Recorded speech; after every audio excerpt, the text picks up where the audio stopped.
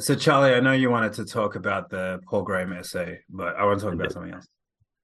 Do you like that as I, an opening? yeah, I do. I mean, I took all these notes and I printed 25 pages and I read them, but yeah, go I'm right, go right ahead. I'm sure we'll get back to it, but I just got to tell you about something. Okay. So I know you're not interested in jiu-jitsu, but bear with me. There's a guy who just won a major competition who I'm just now obsessed with, a phenom. He is he's in his early 20s, Hmm. which is like, look, it seems like no big deal, right? There are lots of world-class athletes in their early 20s, but he also started not that long ago. He he only started taking jiu-jitsu seriously during COVID. Yeah. And it's like, I personally have been training longer than that and made have almost no progress since COVID. Like basically, Are you offended by his progress or are you, no, no, yeah, I'm okay. amazed, and I think we have something to learn from it. Okay. Uh, like you talk to anyone who does jujitsu, and they're like, "Yeah, yeah, I haven't really made any progress since COVID." This guy basically started training seriously around COVID Hmm. as a kid. He was like, school was off or something, but Yeah. I was still allowed to train, and so that's when I got good. Anyway, he's like one of the best in his world in his weight class now, which is the most competitive weight class. Yep. Just like outrageous. His name's Joseph Chen. uh he has had coaches, and like, he trains with good people now, but unlike almost anyone, he has mostly gotten good by watching DVDs. My like, I thought you were going to say TikTok clips, but no, it's DVDs. I Okay. mean, it's like the The more long refined form of, way of yeah. TikTok clips, I guess. Yeah. But it's like, look, the conventional way to get good at jiu-jitsu is you train with a coach in a structured way in a Mhm. class that someone else has put together for you, and you like you give your you get guidance from the coach, or like the mentor or something, like Yeah. Yeah. the someone provides structure for you. And from the very beginning, Joseph has just been like, I'm going to take this into my own hands because I don't necessarily have a great coach around. I mean, again, he has had some help from other people, but mostly, even when he's going to a class, he's not doing the technique. He's just drilling his own thing. And the structure that he's getting from that is from DVD. It just like seems like an outrageous thing. Like you couldn't possibly do that. And by doing that, like the guys he is beating, Charlie, Yeah. should be way better than him. They've been training longer. They've won major competitions before, and like they're the guys. And he's just showing up with his stuff that is like watched on TikTok, etc. And and the thing is, obviously I'm obsessed with him Are now. you obviously are trying to buy these DVDs, right? I'm sure they're all sold out on Well, Amazon. it's the same. I've seen some of the DVDs. I've seen some Yeah. of the DVDs as well. So it's not like watching the DVD is the magic thing. It's like his approach to training is just far more effective Mm. than than other people who are also trying to be incredibly intentional about their training. Yeah. Right? It's not like everyone's just like he's the first person to try. Like everyone's trying, but he's had this outrageous success. And he's done a couple of podcasts and stuff, which is why I'm trying to like figure Yeah. out what's going on. Yeah. And it's just he's so much more intentional about every little interaction is the interesting thing for me. It's like, basically, no one who goes into train, rounded to the closest percentage, 0% of people, maybe a couple of percent of people, when they go into train, are intentional about what they're training. Most people are like, I'll show up, see what happens, have some fun, Mhm. exercise, whatever. And some subset of people are like, I'll show up, and my goal today is to hit as many of these types of chokes as I can with this kind of resistance, and I'll keep count. Yeah. And tomorrow I'll try and do more. So that's like a small subset of people. But he goes in being like, I'm going to try this specific thing, and I'm going to tell my training partner what I'm trying to do. And if I get too much resistance or too little resistance, I'm going to adjust their feedback to me so Mm. that I get like the best possible training environment to try and figure this thing out. Anyway, I haven't totally Okay. cracked the puzzle of what he's doing, but I'm imagining, and it's probably not the case, but I feel like this person also must be superstitious. Like they have to come in and they practice exactly the same way. They've got their favorite mug, favorite headband. Um, But maybe that's me just projecting onto this superstition on top of this intentionality. It doesn't have to be there, but that's what I'd like to think. No, I don't think he has magic underwear or anything. I Okay. think it's like all magic DVDs. Like I just think Yeah. that he's figured out a process. And maybe there's a selection effect, right? It's like if someone succeeds in just ridiculous circumstances, you're like you go and figure out how they did it. And obviously, some people are going to do similarly ridiculous things and not succeed. Yeah. Um, but so there, I'm not saying there's no selection effect, but for him at least, like the the main thing that this, I was telling my wife this story, and also someone who's bored of hearing about jujitsu. Uh, and she's like, okay, so what are you gonna? That's a cool story. Yeah. What does that mean for you? And for me We personally, got to buy a DVD player on eBay. you gotta buy a DVD player. Yeah. No, I mean, like I watch instructionals. I feel like I study Can I jujitsu. just to jump in? When you're watching something like this, do you have to be in front of a mirror and practicing stuff, or are you writing notes? How can you translate what's going to be likely hours away from consumption time to actually putting it into practice? And are you recording yourself as well? Yeah, that's the other thing. Like in jiu-jitsu, there's a big industry of these instructionals. We call them DVDs, but really there's like there are platforms for people providing this kind of video. And a lot of people buy them and watch them. But obviously you need to be very active in putting that into practice. And to me, like my approach to getting better at software or jujitsu or whatever it is that we're talking about is about the feedback loop. And so I feel like some affinity for Joseph there. It's like it's not about the notes that you take. It's not about what you put into your Anki cards, although that is a kind of feedback loop in itself. For me, it's like I'm watching that, and even if the instructor is not providing a drill for that, I'm thinking, what is the drill that I could have for that? Or what is the kind of, even like the game? It's like, what are both sides of this technique where I want to get good at X, but that means my training partner needs to get good at Y, the opposite of X, so that I can get good resistance to X as Mm-hmm. I'm training that. And so, like, what is the kind of scenario that I can set up with a training partner such that they're trying to do this to me and I'm trying to do that to them? And like, that's how I could get good feedback on this technique.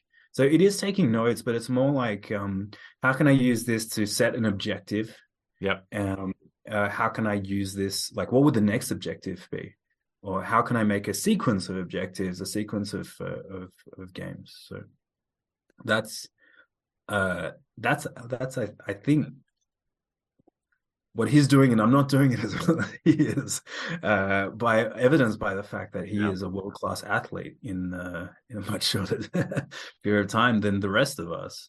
I also in my fantastical brain here, I'm also imagining that I don't know where Joseph's from, but it'd be cool if he unlocks some secret to intentionality, and then there's this ripple effect that all the people around him have sort of figured it out, and then it sort of like ripples out from there that everyone's become intentional, or he's the only one in his gym that seems to have figured this out. Do you get a sense for whether or not there's a community of adherents that are subscribing to this, or is Yeah. it too hard to like actually put into practice?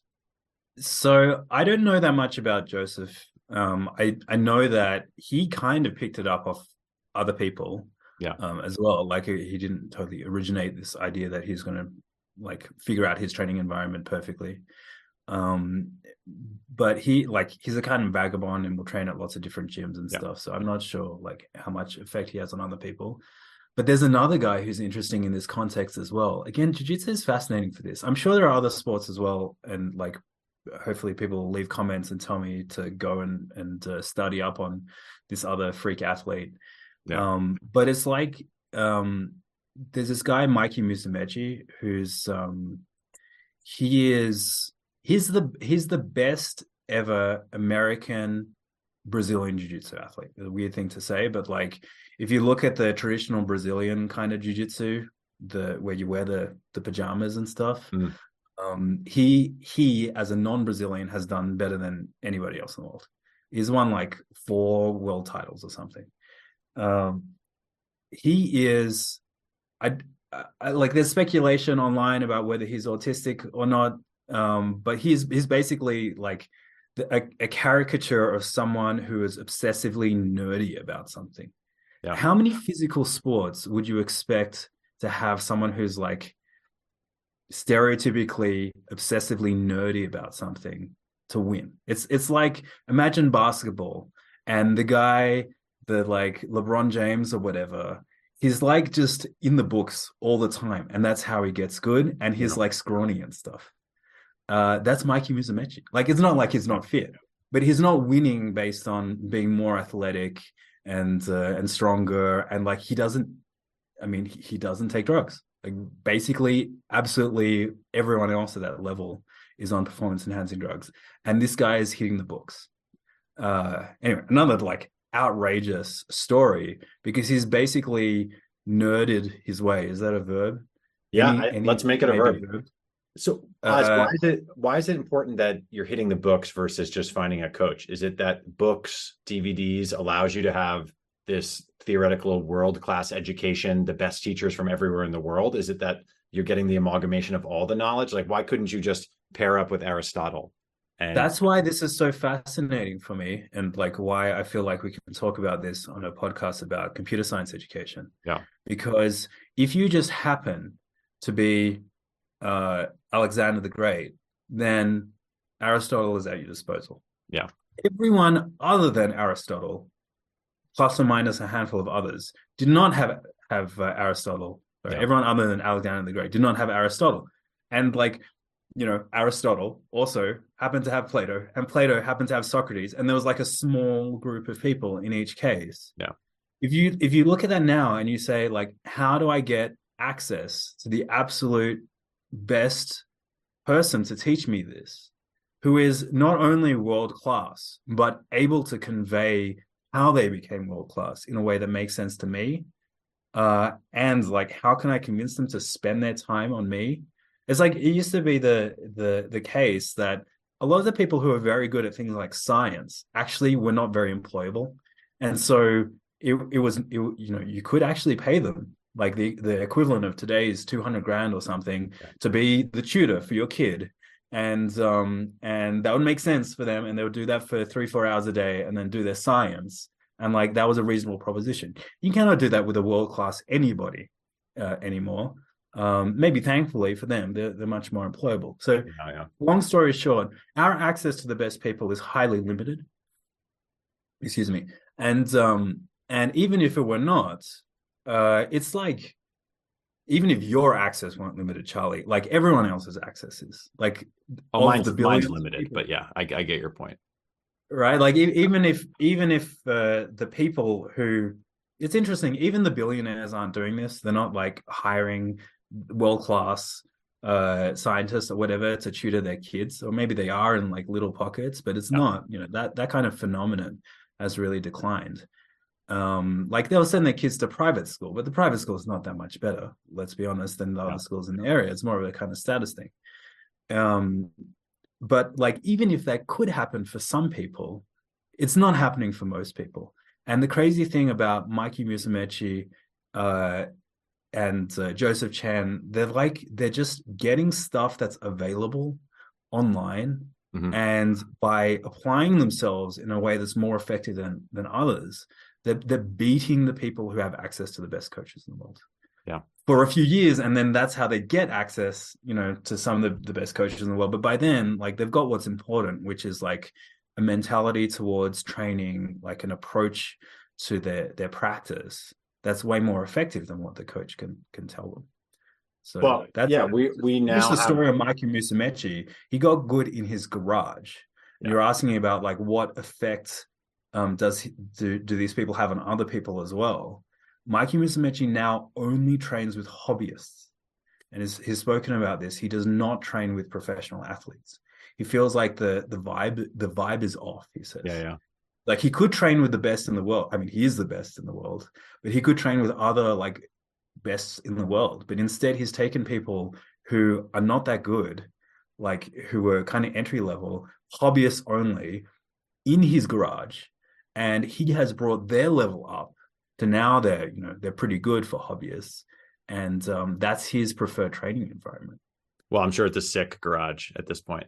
It's it's probably very well equipped. But yeah, so I'm thinking about Systems the are- Sorry.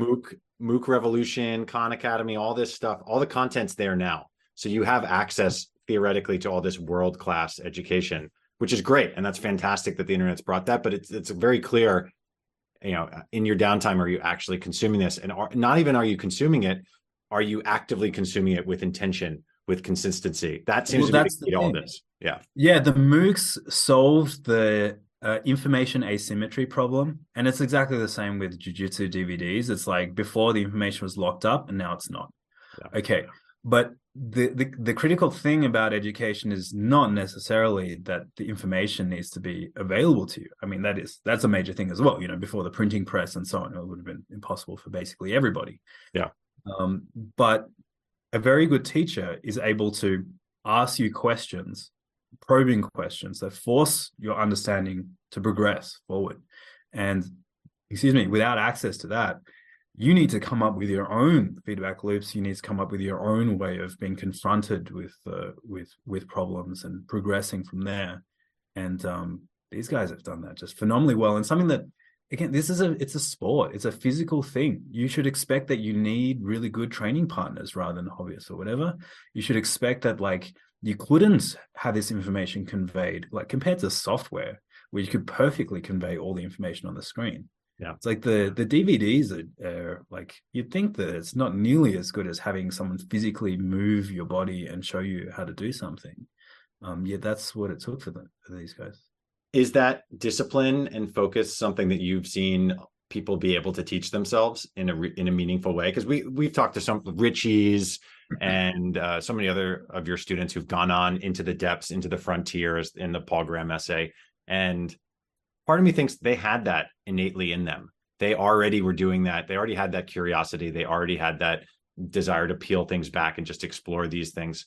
So that's great. But have you seen people who've been more laissez-faire about their approach to learning, be able to flip a switch after hearing an example like this?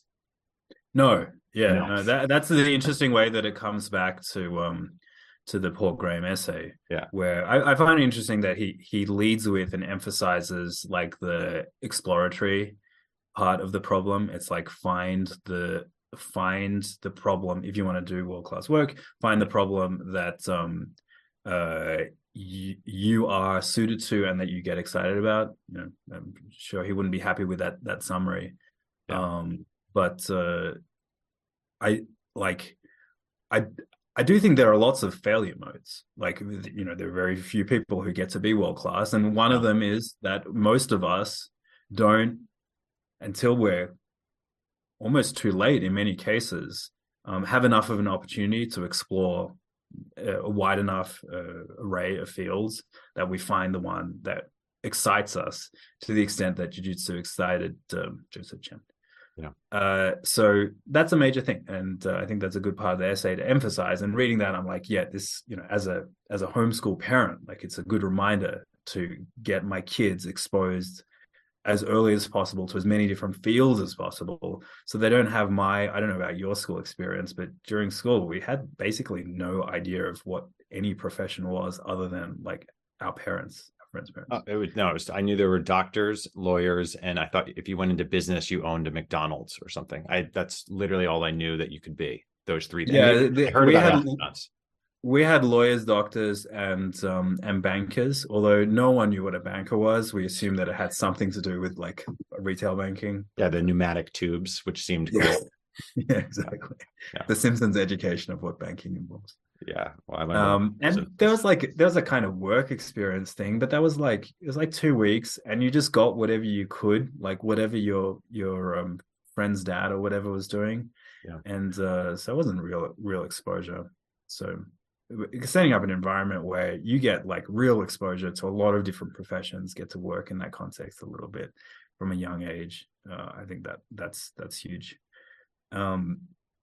But yeah, so there's the kind of exploration problem. But then when it comes to software, and this is something that we were talking about with Richie, right? I feel like one of the failure modes is people assume that there are certain aspects of software that could lead to something important, major, valuable, And the reality is that everything could lead to something important, major, valuable. Mhm. And taking the option, pursuing the path that you're most excited about is probably going to work out. Like Yeah. the thing that you want to do on the weekend is probably going to work out. If it's in software, it's still going to be lucrative enough.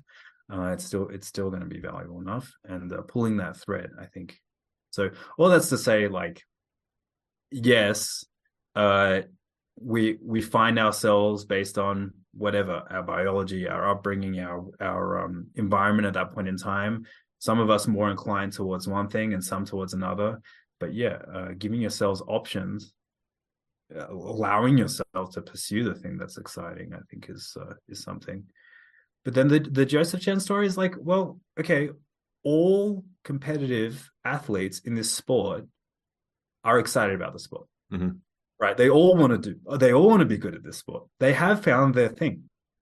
Then you're not going to be professional if you're like forcing yourself to do it, right? Like anyone who's gotten to past that threshold of being a pro is was excited about it as a kid, and they missed the time. They did all the things in the Paul Graham essay. Okay, but he's world class in a few years and like beating everybody. How is he doing that? That comes down to what is his training environment? Like, what is his approach to training? So there's something there as well that's just absent, I feel like, from the Paul Graham essay. Like, it's not just a matter of identifying, okay, I'm pretty good at numerical stuff, and I've explored this area of mathematics, and like I get excited about it, and I want to work on it, and so I should like, follow the Paul Graham essay of how I find a subset of this that's going to be exciting. Mhm.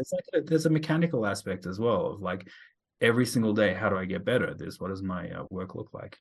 And maybe that depends from one field to another. Like it differs from one field to another. But Yeah, that's what I find. here's where I get hung up sometimes on this sort of thing, where I think you're right. There's a mechanical thing, uh, and then I go down. Okay, what tools do I need? What Anki decks do I need? What should I need to wake up and gratitude meditate or whatever? So there's like this element of like, yes, you're supposed to do some of the things, but you're not supposed to. It's not about the tools, even though the tools can be effective. But I just get lost in the tools, I think, and it's not. And maybe Paul Graham ignores this because it's not really about the mechanical pieces of what you're supposed to do. And I think there's like a spirit. He talks a lot about curiosity, and that spiritual side to this quest, I think, is the thing he's trying to tell you it's okay to do. But you're right. There's something mechanically different between what Joseph's doing and other people are doing, but maybe that's not the focus area, or maybe it is. Maybe I'm wrong. But I Yeah, I always mean, feel it's like not yeah. mechanical. Like, it's not in terms of like, how is he taking his notes or whatever. It's not mechanical. Like, what is his physical training environment like? How are the gym mats? But there is like a day-to-day process that he has that other people don't have. So And I think it's mechanical in that you complete the loop, you complete the feedback loop, the REPL loop, much faster and much tighter for him, and he knows exactly what he's testing, and he knows what the next thing to do is.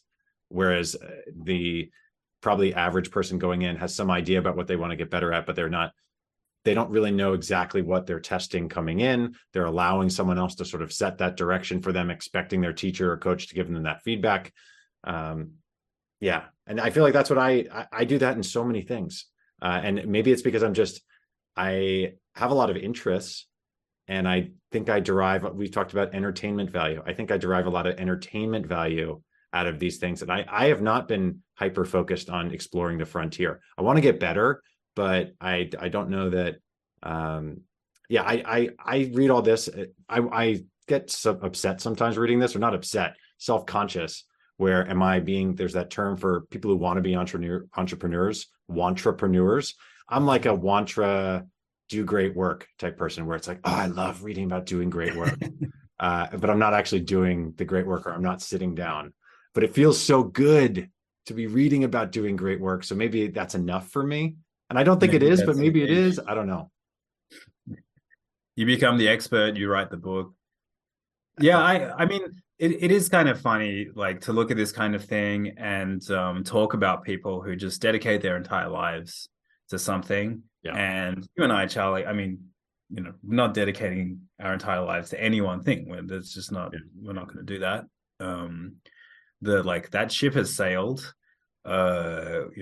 we've got families and we've got other interests, and we're making the decision to not invest everything in becoming a world-class jiu-jitsu athlete or whatever the case Yeah. may be, the best possible software engineer.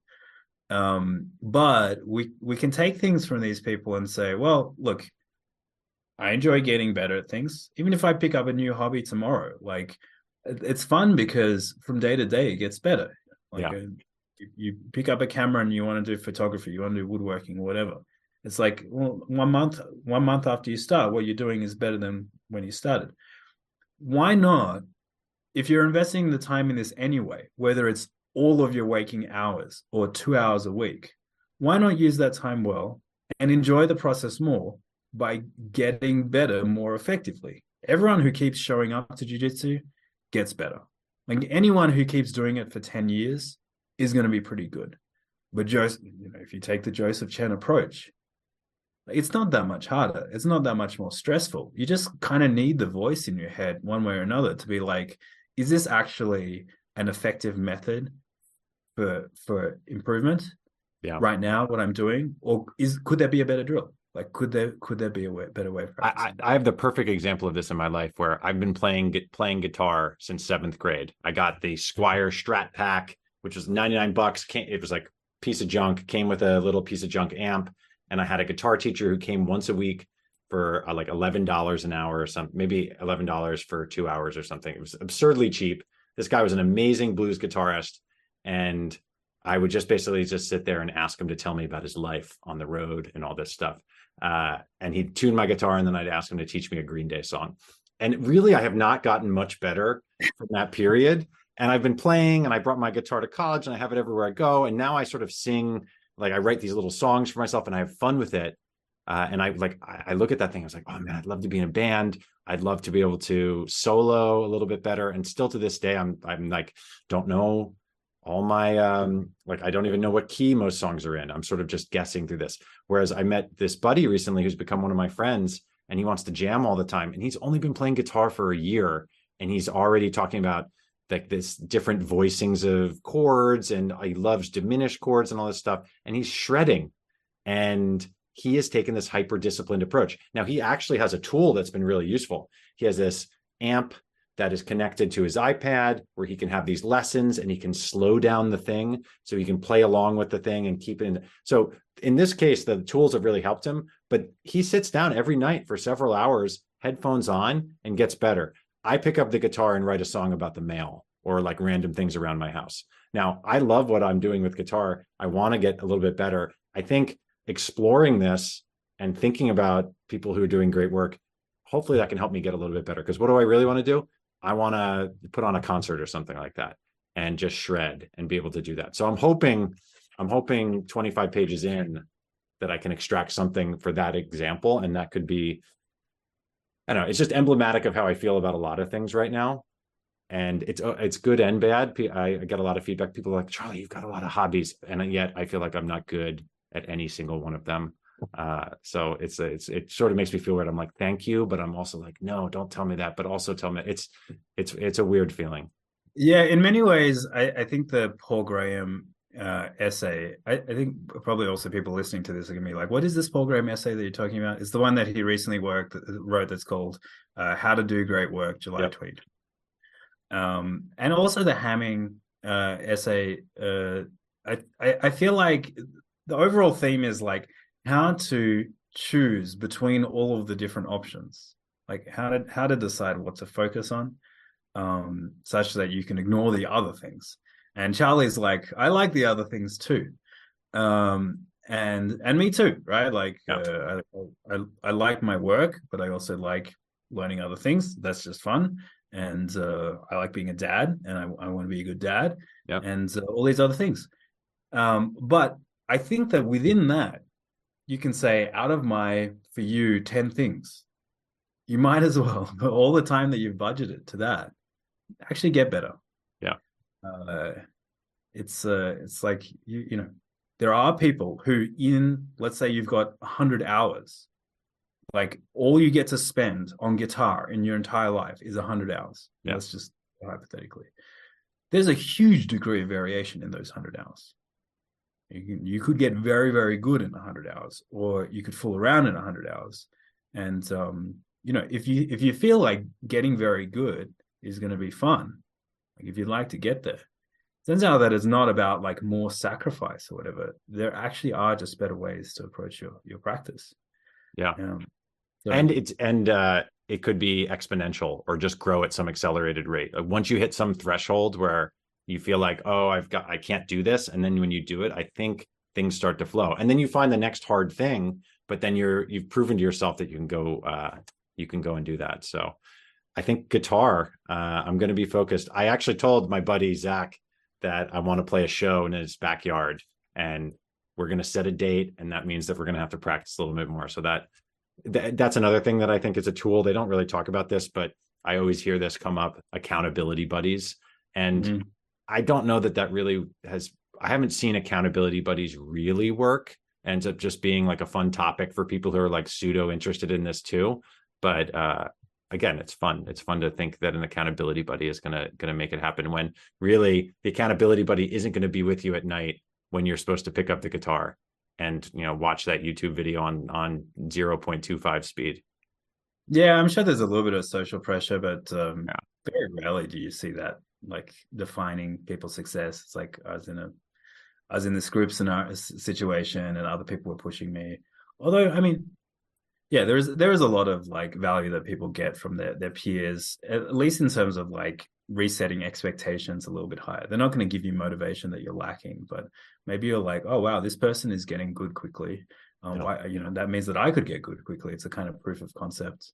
Or this person is healthy. Like, yeah, I'm sure a lot of people listening have experienced this, where they move into a share house or something where everyone's just healthier, and without thinking about it, you start eating better and exercising more and whatever. Yeah. And similarly, you join a team where they're disciplined about performance or something.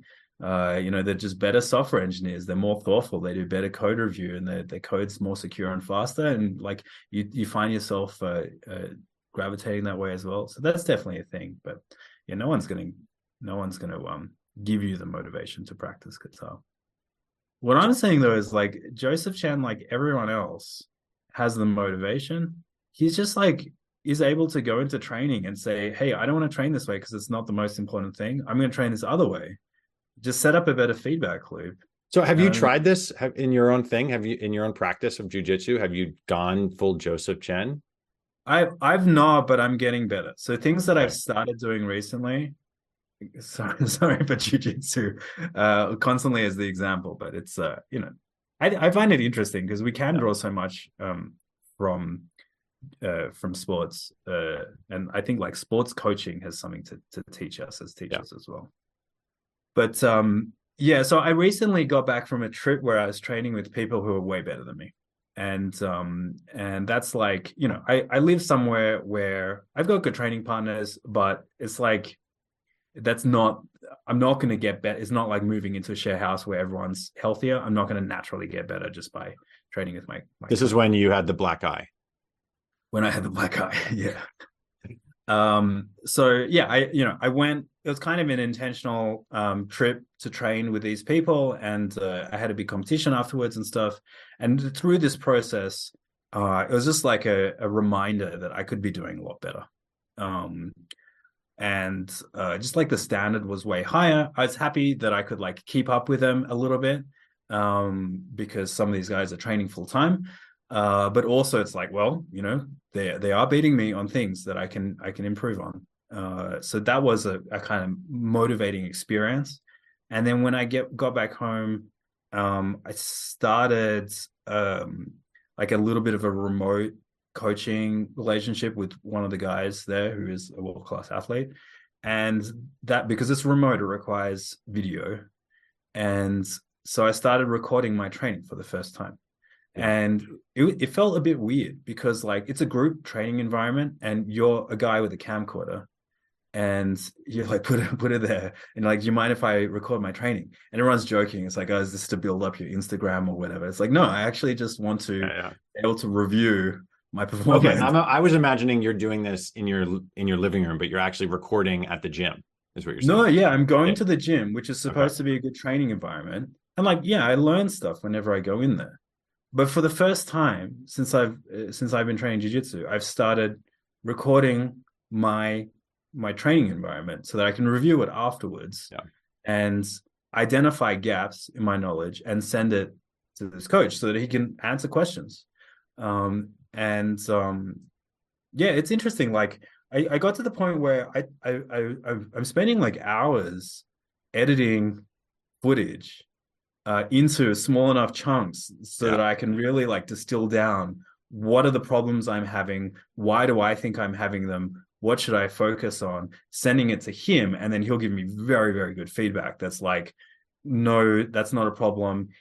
Here is a technique, and he'll record like, here's a Yeah. 5-minute response to how you do this, and he does like voiceover commentary on the video. And it's just like fantastic feedback. But Wow. I've only just started doing that. That's cool. And now you're getting into machine learning to automate extracting these things for you. Have you gone That's down that route? it's not a bad idea. I mean, overall, I think the tooling for this kind of thing could be way better. Yeah. And that would open it up to a lot more people. Yeah. So just like, like we were saying before, the printing press opened up knowledge to a lot of people. MOOCs opened up knowledge to a lot of people. There's still lots of gaps. Okay, maybe like we could do remote coaching of things if video editing were easier. Yeah. That would open things up. There's still going to be a lot of people who don't. Like I said, I had a kind of motivating experience that spurred me to want to do this in the first place. I could have been recording my stuff years ago. Why wasn't I doing that? It's not that it like takes a bunch more time or whatever. It's just like no one else was doing that. It didn't occur to me to do that. I didn't, it didn't. I didn't feel like doing that, I guess. Do I you wasn't think, going in thinking like, what's the thing that I need to work on, or how can I even identify the mistakes I'm making? I just go and make some mistakes, and maybe organically, like I would try and fix some of them. I yeah. wasn't like watching slow-mo, like what happened exactly in this situation, and editing like a supercut of those situations and sending it to a coach and like getting feedback. That's not. Yeah. Yeah. It's the thinking organically that you're going to figure out this path, or expecting a group coach to sort of solve that for you is just, you have to take matters into your own hands. Yeah, I mean, you can get. I mean, you will get better. Like Yeah. most software engineers get better year to year, right? Probably. Would you say that? I would hope maybe they get better at navigating the political structure, or they don't, but Yeah, or even that. or you Yeah, don't. I don't know. Actually, like if you take someone with 10 years experience, they're almost certainly better than someone with 6 months experience. Yeah. Almost certainly better than themselves with 6 months experience, but it's definitely diminishing returns. And then if you look at someone who's like compare even themselves between 10 and 15 years, not necessarily the case that they got better in that Yeah. time. The Yeah. software engineers. They Yeah. know more technologies, Yeah. but at the same time, the technologies that they knew previously have just been redundant or whatever. And so they didn't actually like objectively make progress. They Yeah, just kind of they're treaded water. just still in the same stream. It's just new things that are floating alongside them. Right, right. Yeah, Yeah. this other junk is floating past them. But yeah, in terms of improving their skills, like are they better at debugging now? Like are they better at system design now? Probably not. Yeah. Yeah. I want to make sure we cover. I had asked one of your students in the podcast channel a question about Okay. the essay. So this is from someone called Bug Thug, which is a great name. So Bug Thug asked this question. If I can sort of extract what I think they're asking, is it feels like in the startup landscape, people are saying, oh, you should, like, we need to work on the frontier advancing technologies, rockets, robots, AI, and things like that. Whereas it might be easier to potentially just build your SaaS that is like, this new HR tool allows you to write your reviews better, maybe make your fortunes, and then go off and do that. I'm Bug Thug. I'm sorry if I got that wrong, but I feel like that he's basically asking, how much should that matter in someone who's trying to do great work? Is it okay to be pushing towards like an intermediate goal if your long-term goal is something that's like going to put humanity on Mars, or should you just go right off and try to do the Mars thing and see what happens? Yeah, I don't know. I think a lot of stuff is kind of circumstantial, but I would say, look, a little bit of financial independence pays off a lot. Yeah. So, but it shouldn't be too hard to get there. Like you shouldn't get to the age of 30, 35 and be like, all right, ready to do the thing that I actually wanted to do after 15 years in the industry. But yeah, at the same time, if you've got like you've got no buffer to take risk, then that's going to be very hard as well. Yeah. But you may be surprised how little buffer you actually need, and how much risk you can actually take. Again, in software, you're probably going to land on your feet. There are probably people who are going to help you out. Probably anything is going to attract some kind of investment from somewhere. Yeah. So we're very lucky in that regard that the risks aren't nearly as risky as if you're trying to do this in music or sports or something. So there's that. But yeah, the overall barbell kind of approach of like, let's build a minimal amount of safety buffer and then use the rest as risk. It's like, don't try and optimize for things that like, there's this kind of culture in software engineering circles that's like, let's optimize our retirement accounts, let's optimize like let's spreadsheet everything, let's invest all this time in like incrementally, getting the highest total compensation or whatever. And if you do this for 10-15 years, then you're financially independent. I feel like that's fine for some, but if Bug Thug's objective is to do great work, then the opposite approach is kind of better. Like, don't do the optimization, don't do the spreadsheeting. Find out what is like the minimal safety buffer that you have. Yep. And maybe that's like living somewhere that other people aren't living, or choosing a kind of lifestyle that other people aren't choosing, or whatever. Just realizing that you're going to be fine if you've got a certain amount, and that allows you to take more risk, or realizing that you're fine if you're like, if your total comp doesn't grow at the same velocity as people who go to the big companies or something for 5 years, because you're taking this big moonshot kind of risk, and then you come back and then you join the big company if it doesn't work out. You're on a different trajectory, but that's fine. All that's to say, I think a little bit of buffer makes sense, but you might be surprised how little buffer you really need. How little. Again, in software, it's a kind of fortunate thing. Well, my closing thought here is this essay is extensive, and it almost to me reads like a series of meditations, like Marcus Aurelius, and it's great in that regard. But I feel like it's something just like sifting, and I kind of wish I could just like waft myself in it in the morning, just like get one of those koans thrown at me. So it's probably something I'll return to again and again, which is nice.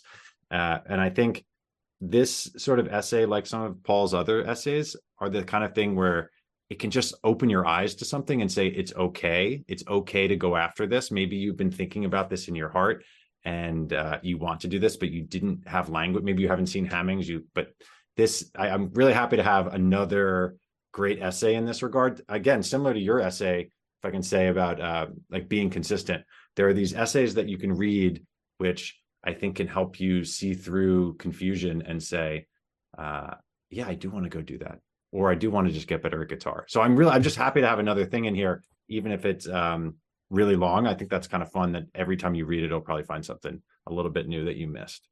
Yeah, I found that interesting about this one because it didn't speak to me in the way that other essays of his have spoken to me, which maybe it's just like I've already heard a lot of that, or like whatever point I'm at in my life, this is not the message that's like really opening my eyes and energizing me. But that reminded me of how much some of his earlier essays did exactly that for me when I was young. I mean, the one How to Do What You Love, I think it was called. Like those were seminal essays back then. But I think this will be another essay that just opens someone else's eyes, which is really cool. And yeah, for some people, that's exactly it. And I love that it's basically highlighting to embrace your childhood and just do weird shit for your childhood, which is like always been my mantra. So I like. Yeah, I mean, I was gonna when I was sorry. It sounds like you got to run, but let me add a couple of things as well. Yeah. When I was saying before, I told Catherine about the Joseph Chen story, and she's like, "So what? Like, what does that mean to you?" A lot of this is also just food for thought for me as someone who has kids, and wants this kind of at least the best possible chance for them, where they're not looking back with regret. And I think a really major part of this essay, Paul Graham's essay, there is to say, make the most of your youth. Also, Yeah. he points out, make the most of being old and wise and whatever, if that's the case, that the situation that you're in. But yeah, expose yourself as much as possible to opportunities, to understand what different areas you could work in and what might be interesting to you and what you might have an aptitude for. So that's fantastic. And Yeah. like, you don't need to be a homeschool parent to do that. Like, you just need to remember that your kid or yourself, if you're still in this period of your life, should have more exposure to things. That's fantastic. Yeah. And I just took away, no one's going to tell you what to do. No one's going to tell you what your calling is. And it's like, maybe homeschooling allows for more exploration, but if you're on I always imagine it like a railroad track, and you're on this track, you're going to this school, then this school, then this job, then this job. And before you know it, you're in your grave. Yeah. And that's the process. That's the teaching of the mean that gets the economy going. But an essay like this says, if you're not careful, you probably, if you found this essay, you probably have been searching. It's almost like Matrix stuff. Like, it's okay. You can, there are other ways out there. There are other roads. Yeah. I think that's the most important takeaway from this. It's like, you are responsible for giving yourself an opportunity to find what you're going to be good at. But then the Joseph Chan thing is, as soon as you know what that is, as soon as that's clear, find the best possible way to become excellent at that one day after another. And that could be as simple as like, who are the world-class people here and how did they get good? Or who are the surprising stories, right? Like, who's the scrawny guy who's still the world champion? Yeah. The one guy not on drugs is still a world champion. Or the person who got good very quickly or in surprising circumstances. We have so much to learn from those people. Even if it's just like, what is the wiki of the subreddit of the people who are really interested in this? Like, what's their distilled knowledge of what's like an effective way of learning this? Or like, who are the people who, like, what are the resources, or who are the teachers, or what are the courses for the people who've gotten very good at this in a surprising amount of time or in surprising circumstances? That knowledge is there, and there's this like just meta learning, like figuring out, the learning how to learn thing. I don't think you can generically talk about this across all possible domains. And there are people who disagree with me, and obviously there's a learning how to learn course, but like, once you decide that your thing is going to be knitting or whatever, once you've like done the Paul Graham exploration and found it, just like take the moment to try and figure out, how do I learn how to learn to get better at knitting? How do I learn how to learn to get better at jiu-jitsu? Can you just clarify why you think learning how to learn isn't something that is translatable? I think it's too vague. When you find the intersection of jiu-jitsu and software engineering and all these other things, like the intersection of all of the things you might want to get good at, I think there's either like nothing in it, or you need to speak very vaguely in order to get value. Whereas when you say, hey, I want to get really good at guitar, someone can tell you, hey, my friend has only been doing this for a year and they have this tool that helped them a lot. Might not help you, I don't know, but this is what worked for them, or this is their practice technique or whatever. Now you can get specific about that. Now, sure, there are general things, like that's what this podcast episode is about being intentional. But I can't then just say to you, hey, Charlie, no matter what it is that you're doing, you want to get good at painting. And so like, what you need to do is be thoughtful about the process of getting good at painting. Like, what sticks from there?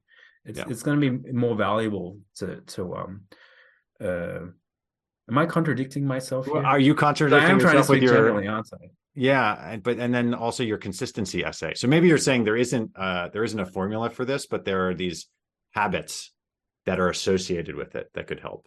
Because to me, the consistency thing that does feel translatable to any discipline. I think ultimately I'm saying, once you know the discipline, then like, I am no longer going to be able to give you the tools to get better at that discipline, but you should find the people who are, and you should be thoughtful about your own process, take that into your own hands. And ultimately it is possible. Like that, again, coming back to what I told my wife, when she asked me, it's like, well, when our kids figure out what they want to do, which we'll do our best to expose them to lots of things. We'll say they're 13 and they're like, I'm going to be a marine biologist or whatever. And it's clear that that's what's going to happen if they have the opportunities, then we're going to hit it hard. Yeah. And it's going to be like, all right, how can we be a world-class marine biologist by the age of 18? Because that's possible. You don't need to take 20 years for it. There are people who get much better, much faster Yeah. than others. And we'll just do this. Like, again, do you need to like run immediately? No, Because I no, no, got it's some. cool. I mean, I want to be a marine biologist, so I want to hear how you're going to do it. Well, yeah, I mean, I will figure that out. I've got no Okay. idea about Okay. marine biology, but that's maybe the track that we're going to be on. Okay.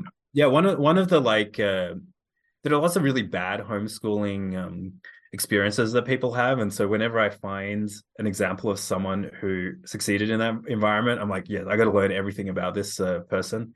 Yeah. And one that my wife and I are drawn to a lot is this someone called Laura Deming. Have you encountered her? I think I've seen her on Twitter. Yeah.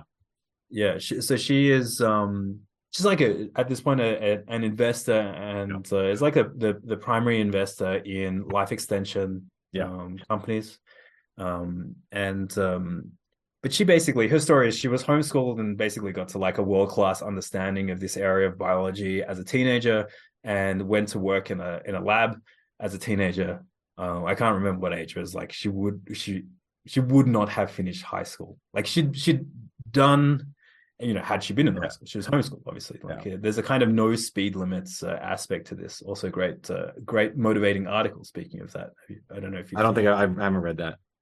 yeah, I'll post that in the show notes as well. Or send it through to you. Another great example of just like opening people's minds up to what is possible. The titles that literally like there are no speed limits. But yeah, Laura like basically learns all of high school, everything that you would learn in high school by 12 or 13, like Yeah. the age that she would have been starting high school, just because no one told her not to, and she was in an environment where that was supported. And then yeah, so by the time that she was like uh an age where she was being accepted as, I think the story she tells is like she went to this person saying like, can I come and mop the floors in your lab? And that lady was like, don't be ridiculous, I'll just hire you as a regular intern. And she was 15 or something. Wow. Just went from there. I think she went to MIT very briefly, dropped out, realizing that she could, she's ready for the world, and is just kind of prodigious in her field. And that yeah, I think there are lots of examples of that. And the more you see that, the more you're like, well, that's not my field. I may not even know my field. Maybe I need to do the Paul Graham exploration of all possible fields so that I can find my field. But when I do find my field, there's no speed limit. There are better and worse ways of learning this. There are some people who are way more effective than others, and if I can glean, that process from them, then I can. Is there a roadmap to get from zero to high school though? Is that a known thing in the homeschooling world? Like these are the books, these are the textbooks you have to use. My loose understanding is you have to adhere to some sort of governmental standards by each grade level and probably take this or some sort of test to prove that you're learning stuff. But is this an also unexplored area? Like, how do you quickly get your kids to high school? This is maybe another story, but yeah, it's ridiculous. Like you could absolutely teach high school level everything to, 8 to 10 year olds. Yeah. We learn so little in high schools, honestly. It's just like there's very, very little taught and very little retained. And it's totally possible if you take the right approach. I find that it's ridiculous. And reading is one of those things where, I don't know if we've spoken about this on the podcast. Not on the podcast. Yeah. But like I'm an advocate of teaching kids to read as young as possible. And like, so my current status with that is my 4-year-old can read more or less whatever she wants, like could pick up the New York Times and read it, not comprehend everything, but could like decode the words. And my 2-year-old is like on the way. And the thing that is astonishing for me is that most people are happy with the school standard of let's let this take 4 years. Let's let it be slow and excruciating and take something which, like, for the kid would have been an exciting skill to acquire, Yeah. and instead push it out to the point where it feels like a chore for them. It's like reading, like the learning to read becomes a struggle, a trauma, even, Yeah. and like this ineffective process stretched way out. And it's just like they're just doing it the wrong way. They're just doing stupid stuff. Like there are schools where, and I even saw this with a tutor who was trying to, like, in front of me, teach a kid. The kid can't read the word, and the tutor is like, "Well, can you guess? Can you look at the picture? What are the, like, surrounding words? What do you think it starts with a B?" There's no recognition that we have a freaking alphabet. Did I say this is a total other thing? That we have an alphabet, that the words are constituted of letters that have sounds that combine together. And that if you learn the sounds of the letters, isn't it ridiculous that they're Yeah. just not teaching phonics? And okay, English is imperfect. And if you see an A there, it can be at and and stuff. But we can teach that too. And if you take that approach, like if you take a systematic phonics-based approach for a kid who's ready for it and excited about it, it's a very, very short process. Yeah. I I'm start. gonna read your post on this and do this. I think even the word phonics to me in my mind, culture has said, "Oh, hooked on phonics. This is a sort of thing from the '80s or something," and it doesn't really work. It's the only, yes, it's the thing that's so obvious that it would work. Yeah. And then, like, the thing that the particular book that I used was so effective. It was just like shockingly effective. And I look on the Facebook groups and stuff, and the commentary about that book is like, this is the worst book I've ever seen. If I ever wanted to burn a book, it's this book. It's like, how are we in this situation where the clearly best, most effective thing is misunderstood enough that people would rather subject their kids to 4 or 5 years of traumatic non-learning than literally 3 months to take a kid from not reading at all to independently reading. Yeah. It's just it's just like, it's understood. It's solved. This is a solved problem. It's not necessarily easy. Like I think the reason for that particular book that I found it effective when other people haven't is because a lot comes down to the delivery there. And Yeah. you need to be like And what's reasonably the name of the good at book? Because I've skimmed in it, and it's the thing that struck me too was so much of it is specifically what the parent or teacher is supposed to say, and Yes. where you're supposed to put your finger and move Yes. your finger. Yeah. Yeah. So the book is called Teach a Child to Read in 100 Easy Lessons. Yeah. And it is it's this mode of teaching, or the school of thought called direct instruction, which, if you're interested in pedagogy and you're not familiar with this idea, you really need to look into it. It's basically like, let's not beat about the bush. Let's actually figure out a process for teaching kids what they need to know and show them that.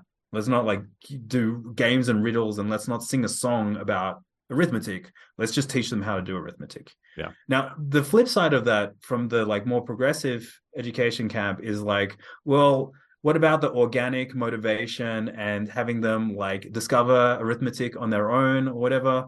And I'm actually very sympathetic to that as well. But my view is like, well, okay, once they have expressed an interest in this thing, let's not screw around. It's like, Yeah. this is the time that they're excited to learn about reading, not 6 months or 12 months from now. It's like they're bringing a book and play reading. They're sitting down next to you and trying to read. Okay, let's do this. Let's grab it. Let's grab this motivation by the horns I and do think the the time most is direct possible thing. the time is now for me, because we have a 2-year-old too. She's like 2 and 4 months or something, and here's my thing. I'm like, I need to learn phonics first. I flipped through the first couple of it. I'm like, I don't know any of these alleles and words and all this. I don't even know what the phonics terms are. So is there a period where, like, I should spend the next 2 weeks teaching myself this before I can, like, go to page one? If I were you, I would, like, I'd buy the book, read the I haven't. introduction. Yeah. Read the introduction, and that covers what you need. Okay. And then maybe for the first couple of lessons, just, like, make sure you read all the instructions ahead of time. Yeah. And follow the instructions and kind of trust the process. Okay. For that particular book. And I think where people fail with that book is they don't trust the process.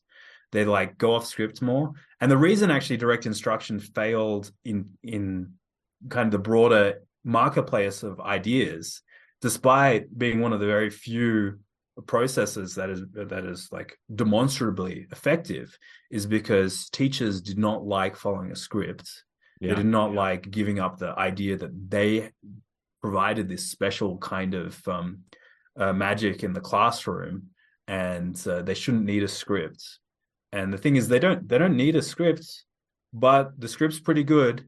And their magic comes from inspiring the kids, like exciting the kids about this thing, not through the day-to-day process. It's again, it's like Joseph Chan has found good drills for him. Now that those are the best drills for learning those things. Now, if he distills that down and you pick that up in a seminar and you follow that, you're going to do well. It's just like he did the effort of finding the right way to do this. So now I'm thinking direct instruction, how that relates to logo and turtle learning, where like that seems like the opposite, where The total opposite. yeah, Yes, yeah. the total opposite. Okay, total opposite. Yeah, but I'm like I said, I'm sympathetic to that as well, and I think you need that as well. And Yeah. the reason that logo shines and that environment shines, like the constructivist, the kind of environment, is that you like foster an interest in something and a curiosity about something. Again, the word curiosity coming back to the Paul Graham essay, which leads to the student coming up to you and being like, oh, wow, I saw this exciting thing. If I turn the turtle this time and then this time and then this time, Made a it flower. arrives back to where it started and it's a pentagon or something. Yeah, yeah. Like, you can't not use that opportunity to dive into planar geometry, right? It's like the constructivist people are like, no, don't like tell them anything about this. They need to rediscover everything. But like the whole thing about human civilization, wow, we're really gotten off track here. The whole thing about human civilization is that we don't need to learn everything from scratch every single time. Like, it's a tragedy that so much knowledge is lost from one generation to another. We're still so bad at conveying the So you're saying wisdom you don't want to be a first principles thinker, because I feel like that's everyone wants to be a first principles. I want to be second principles. First, I'm glad the first were figured out. No, look, I want to encourage first principles thinking. I want kids to discover things on their own. Yeah.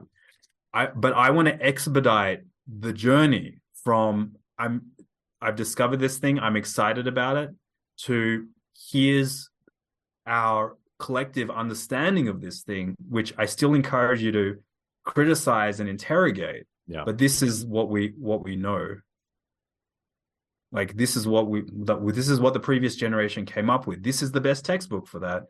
Here's the best process of teaching that skill. You want to read? Here's how we know best how to read. But look, I mean, it's a kind of sophisticated approach. Like, I really feel like the traditional battle lines of the progressive folk in education and the more like classical or traditional folk in education, it's just the wrong line. It's not about free play versus, drilling stuff. It's like, where does the motivation come from, and then what do you do with it? It's like, it cuts across both of those things. Did direct instruction translate well to computer-based learning? Because I feel like computer-based learning gets so much criticism because it is so, even if it's adaptive, it feels rote and mechanical. Whereas I feel like it's not lauded in the same way that you're saying direct instruction can be truly effective. Whereas sort of just the ethos that I'm getting from ed tech for the last 10 years could have taken this direct instruction approach, and it really didn't yield those good results. And you're like, oh, the teachers wanted to go off script. Well, the computer's not going to go off script. Why did that not work out? Yeah, I think a lot of it, I mean, this is like, if we can find people from Khan Academy on the sales side, it'd be very interesting to talk about this, because I've had some off the record conversations about what happened with them going into schools, where they've got something that's pretty good. Yeah. And they were trying to get it into schools in a big way, and they got knocked back hard. And we don't think about this as one of the failure modes of online education, but it's like, well, again, it's imperfect, right? Like, a lot of it is just old videos that are delivered, but there are interactive elements. And if this is what you've got, like, it's a lot better than the standard textbooks that the school districts are buying. So why are teachers not using it? Why are teachers not using it? That's an interesting question, and I think it is similar to why direct instruction was rejected by teachers.